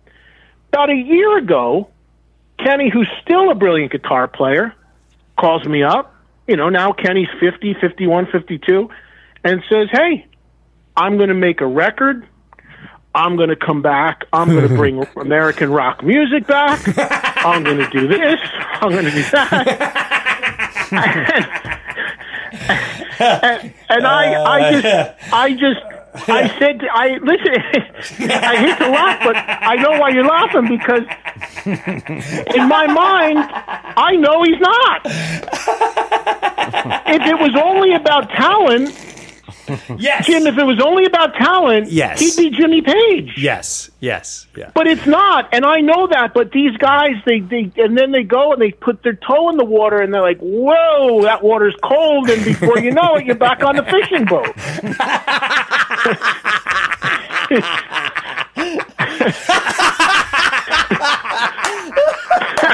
I'm just saying. And I wish it wasn't like that, because I love these guys, I tell people all the time, I say, listen, do it because it's your passion and what you want to do. Yes. And if you get anything more out of it than that, then it's gravy. And for you, listen, you're a great stand-up comic. You got that as your thing to fall back on. You can always go out and do gigs and make people laugh and pay the bills and support your family. But for these guys, that's all they do. Yeah. I feel bad because it's like, man, you got to have another plan because it's crazy out there. No, Eddie. Well, I was laughing hard because it's just so real, those stories. That's why I love you. The other is, he said, when I first started making this record, right? And this is years ago, I started thinking this. I went, I'm gonna do metal music and I'm gonna put it back on. I'm gonna make it mainstream again. I'm gonna get on the pop channels with metal, and we're gonna break down the dam. And I'm gonna put out a song like "Raising Teenage Girls." Gonna be huge with the soccer moms, and they're gonna go, "I don't like this music, but I love this what it's about." And then boom, it's gonna be a monster, and then I'm gonna be at the award show, and it's just so funny. You get in there. I'm not a pessimistic guy at all. Right. But every day I sit at my desk and see stuff come over with the hype machine for that week, and I just shake my head and just go, "Ain't gonna happen. Ain't gonna happen." I can't tell you. I can name 1,000 examples of it. You know, there's this guy, this band from the 70s, Angel, and their guitar player was this guy that people loved, and for in that era. And he checked out of the music business for 30 years. He ran tanning salons in North Carolina. He was done. All of a sudden, he's coming back. Okay, he made a great record, by the way. Of course. But and people say to me, and then when I'm talking to people, well, we're going to get ready to plan the tour. Whoa, what tour? You're not touring. Wait, how are you going to tour? Where are the people coming from? In order to tour, the people have to come to the show. If the people aren't going to come, they don't know because you don't have the publicity and you don't have the promotion. And you're also a 60-something-year-old guy that's been out of the business for 30 years. I can't stress enough, I'm not saying any of this to be cruel to these artists. Right. They're friends, and I'm a fan, and they're super talented, and I wish I was wrong. But they think one thing, and they don't know the reality of what's out there. And if you really think about it, there's very few artists that actually tour because it's expensive and it's hard to do. Most artists do, even if you're an 80s band that had some big hits or whatever, you're doing what they call the weekend fly-in stuff. You fly in on rented gear, you do Thursday, Friday, Saturday, you fly home. You don't tour. Only the really mega bands, tour, with a few exceptions, are getting in a bus and playing 6 nights a week somewhere. Right. Because you have to have an audience that can sustain that, and you have to be drawing enough people and getting enough of a guarantee to offset the cost of having a crew and a bus. Right. And people never want to talk about the second word in music business. Business. Right. It's nothing to be ashamed of. It's just business, and fans forget that. That's why they always say, "Oh, my favorite band's going to go on tour. I can't wait to see them." No, you're probably going to have to drive to them because they're only going to play 3 shows all year. Mm-hmm. You're right. You're absolutely right. That is, well, what I've learned too is the one thing I do is passion. I have so much fun with this. So much fun with this. As long as I'm continuing at the front end, I'm not going under. I'm still going to be kicking ass. And I think I'm going to be all right for a while. As long as I keep bringing it, as long as I keep having passion. And eventually I'm going to mix my worlds. And I would like to see it as sort of like I'm sure you saw Rock of Ages. To me, like what I'm trying to do is Rock of Ages for a one-man show as a dad. And the songs are raising his girl. It's almost like, hey, man, this is a cool little play. And by the way, it's kind of hard rock metal-ish. I've had those things. But again, just listening to you is just, You should be everyone's consultant. We should call. I want to be able to call you, Eddie, once a month every time I have this huge idea. So we can tell you why it's not going to work. And no, but this is what friends do. Yeah. You know, this is what I say from game one. I don't want yes men. I want reality. A reality check. I want reality check. We're going to call it Eddie Trunk's reality check. That's amazing. That's what we want. Well, listen, that's what Casciano was doing for you in a nice way, it sounds like. He was. But I do that for people all the time, but they don't listen. I really, like I said, it's what they don't want to hear at that time, and then in a couple weeks later they'll call me like, Jesus Christ, you know.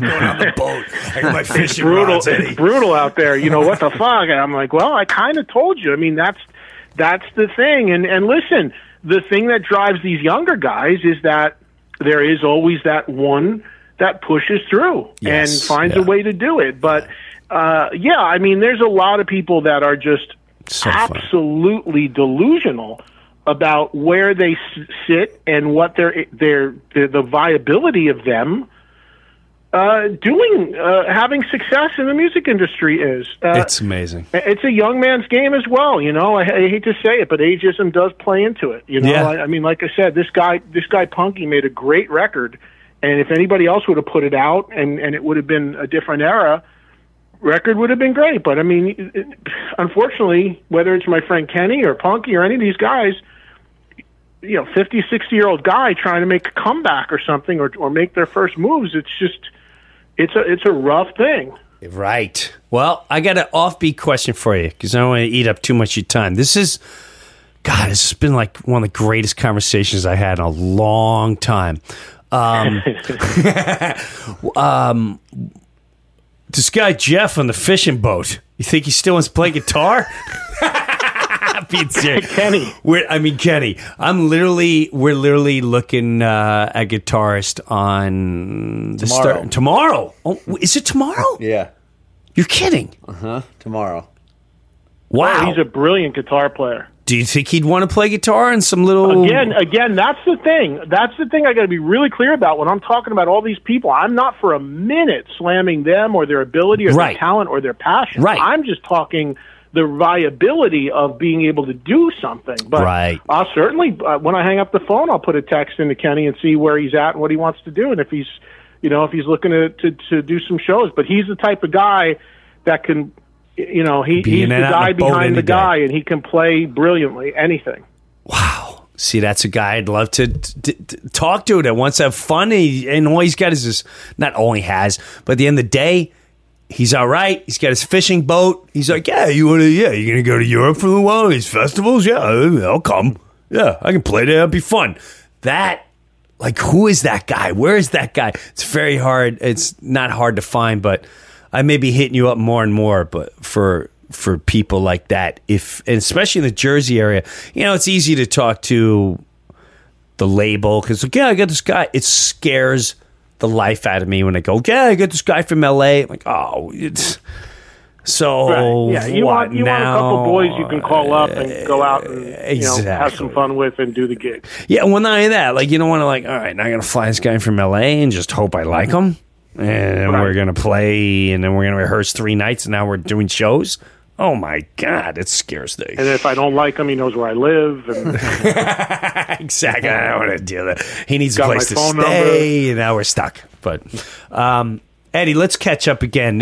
I've eaten too much of your time already, and I can't thank you enough. No, man, no problem. I enjoy talking to you. This is fun. And hey, by the way, you and I had speaking of your record, you and I had a conversation at your house when it came out. Yeah. For the radio thing, which I'm not sure what happened with that, but I have the complete audio of that. That conversation. Oh, I'd love to. Can we play that? Can we put it somewhere? Well, no, I finally just got it. So, I mean, I got it sent to me just recently. So I am going to post that entire conversation, which I also loved. Great. Talking about your record and everything else. So I'm going to post that up as my podcast in the next week or two. Awesome. Thank you. So everyone heard this. I was just able to get it, so we'll get that out to everybody, because we yapped for like an hour and a half in your basement. Oh my God, that was a long conversation. That was a great conversation. And then, I'll give you a call and text about the other text that I text you about. And if you want me to reach out to Kenny about the guitar thing, let me know. Why not? And one question for you before we go. Go ahead, Eddie. Will you go see AC/DC with Axl Rose singing? No. You're out. No, I don't want any part of that. It's too weird. It's too weird for me. It just makes you know what it is? My parents just split up, and now all of a sudden I have a stepmother, and I'm gonna go watch her cook. I'm not saying I'm not saying my stepmom can't cook or she's not a nice lady. I'm just not mentally ready for it. I'm still have open wounds. I can't. I'm not doing it. I'm out. I understand. Would Rob Caggiano go? Come on. You kidding me? Come on. Stupid question, Eddie. Come on. I ain't even going to answer that. Stupid. Come on. The guy's ridiculous. Come on. I ain't going to sit down. I'm not going to answer that. Breuer, you got to look at this chick. You know Eddie. what's funny? Yeah. You doing impressions of Caggiano is like more than people ever heard him speak in any band he's ever been in. You're right. Wait, hold on. Hey, hold on a second. It's Mike. Mike, what do you want? Blue suede shoes. Hey, the blue suede shoes. I ain't got time right now. I'll call you later. Oh, hey, right here. Thank you. Oh my God. Oh, brother. Eddie, I love you, man. I love you. Love you too, man. Always fun talking, and we will, we live like 10 minutes away. Come on, let's get together. I'm around next week. I'm going to call you, and we're going to hit it. We're going to Morristown. Hey, next week, Tuesday, Wednesday, Thursday, my wife and the 2 kids going upstate to visit her mother. I am free and clear. Oh, wow. All right, I'm hitting you up no matter what. So we're going to hang. All right, brother, be safe. Eddie Trunk, we'll get the beer, legend. We'll get hookers, we'll get blow, we'll go crazy. We'll go crazy. We'll have an after-dinner coffee, and we'll go to the Starbucks, and we'll talk The Rock, and we'll get crazy. I love it, man. That's the reality. The reality is we'll go have a club sandwich and a nice tea somewhere. Yeah, no, the reality is we'll open up a bottle of wine, and I'm sleeping over after 2 glasses, and we're both sleeping. We both fell asleep on your back patio. That's the reality. Oh. And I love you, man. Thank you, brother. Take care, Eddie. See you, Mike. See you later. The great Eddie Trunk. That's fascinating. Isn't that fascinating? Yeah. Totally. And just think, one of our podcasts, you really wanted to challenge him. Who wanted to challenge him? Joe wanted to get Mike, his mic. Is what's it? Professor Metalhead. Professor Metalhead. Chris, his name is. Chris, to go against Eddie. Yeah. I wouldn't even do that to Eddie. No. I wouldn't waste his time. Joe still wants him to go against him. Joe still thinks he'll win. If it's Metallica, I'm not going to allow Judas Priest. I'm not going to allow it. I would never allow it. God, that was such a great conversation. I can tell you, when I was in 4th grade, I used to put on Metal Mania, which was Eddie Trunk's show on DHA. Friday nights, 10 to 1 in the morning. Every Friday. Yeah, me too. Hit record, and whatever he played was my soundtrack for the next week. Yep. It was like, I remember him playing Pounding Metal from Exciter.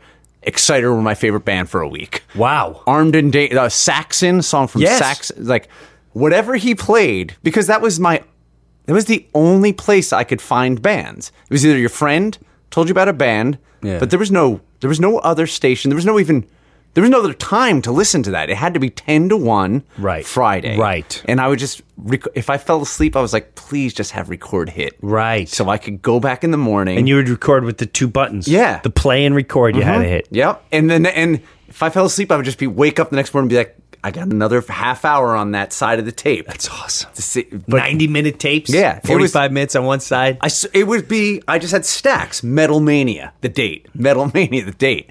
Wow, we should find them. You think you still have them? I might have them.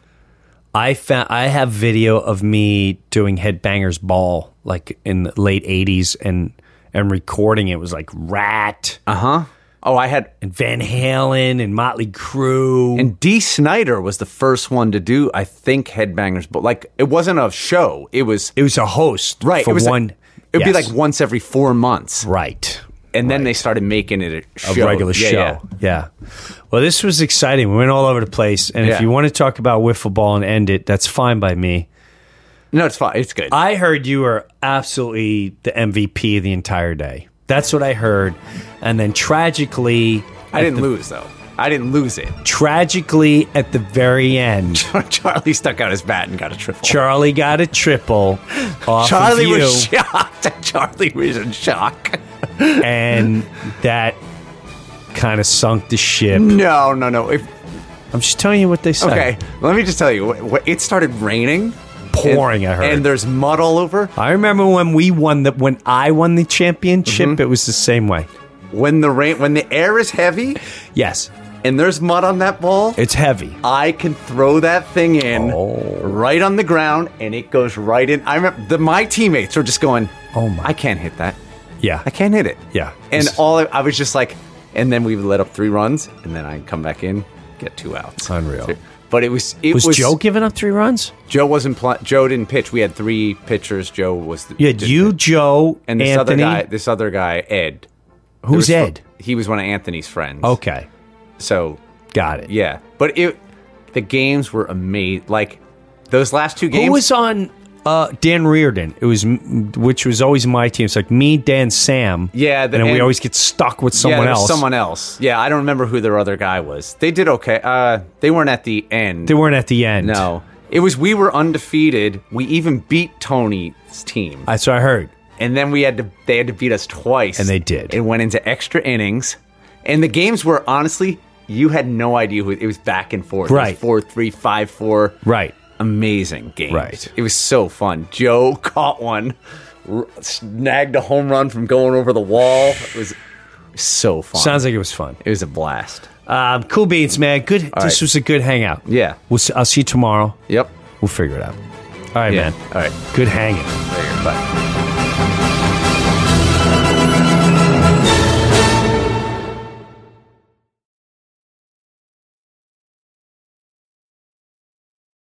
Hi, this is Maury Moreland Morrison, here to tell you Geico has more than just great savings. Much more. Yes, while Geico could help you rack up more moolah faster than you can say metamorphosis, they've also been the fastest growing auto insurer for more than 10 years. That's more like it. Furthermore, Geico has fast and friendly claim service. That might seem like an oxymoron, but it's not. All the more reason to say no other auto insurer has more than Geico. Geico. Expect great savings and a whole lot more. Run to Old Navy right now to get up to 50% off store-wide. Stock up on all of Old Navy's best-selling style faves, like tees from $5, dresses from $12, and jeans for the family from $15. Plus, get up to 75% off clearance. But you'd better hurry. At these prices, Old Navy's style faves are sure to go fast. Run to Old Navy right now. Valid 113 to 122. Select styles only. Clearance valid through 122.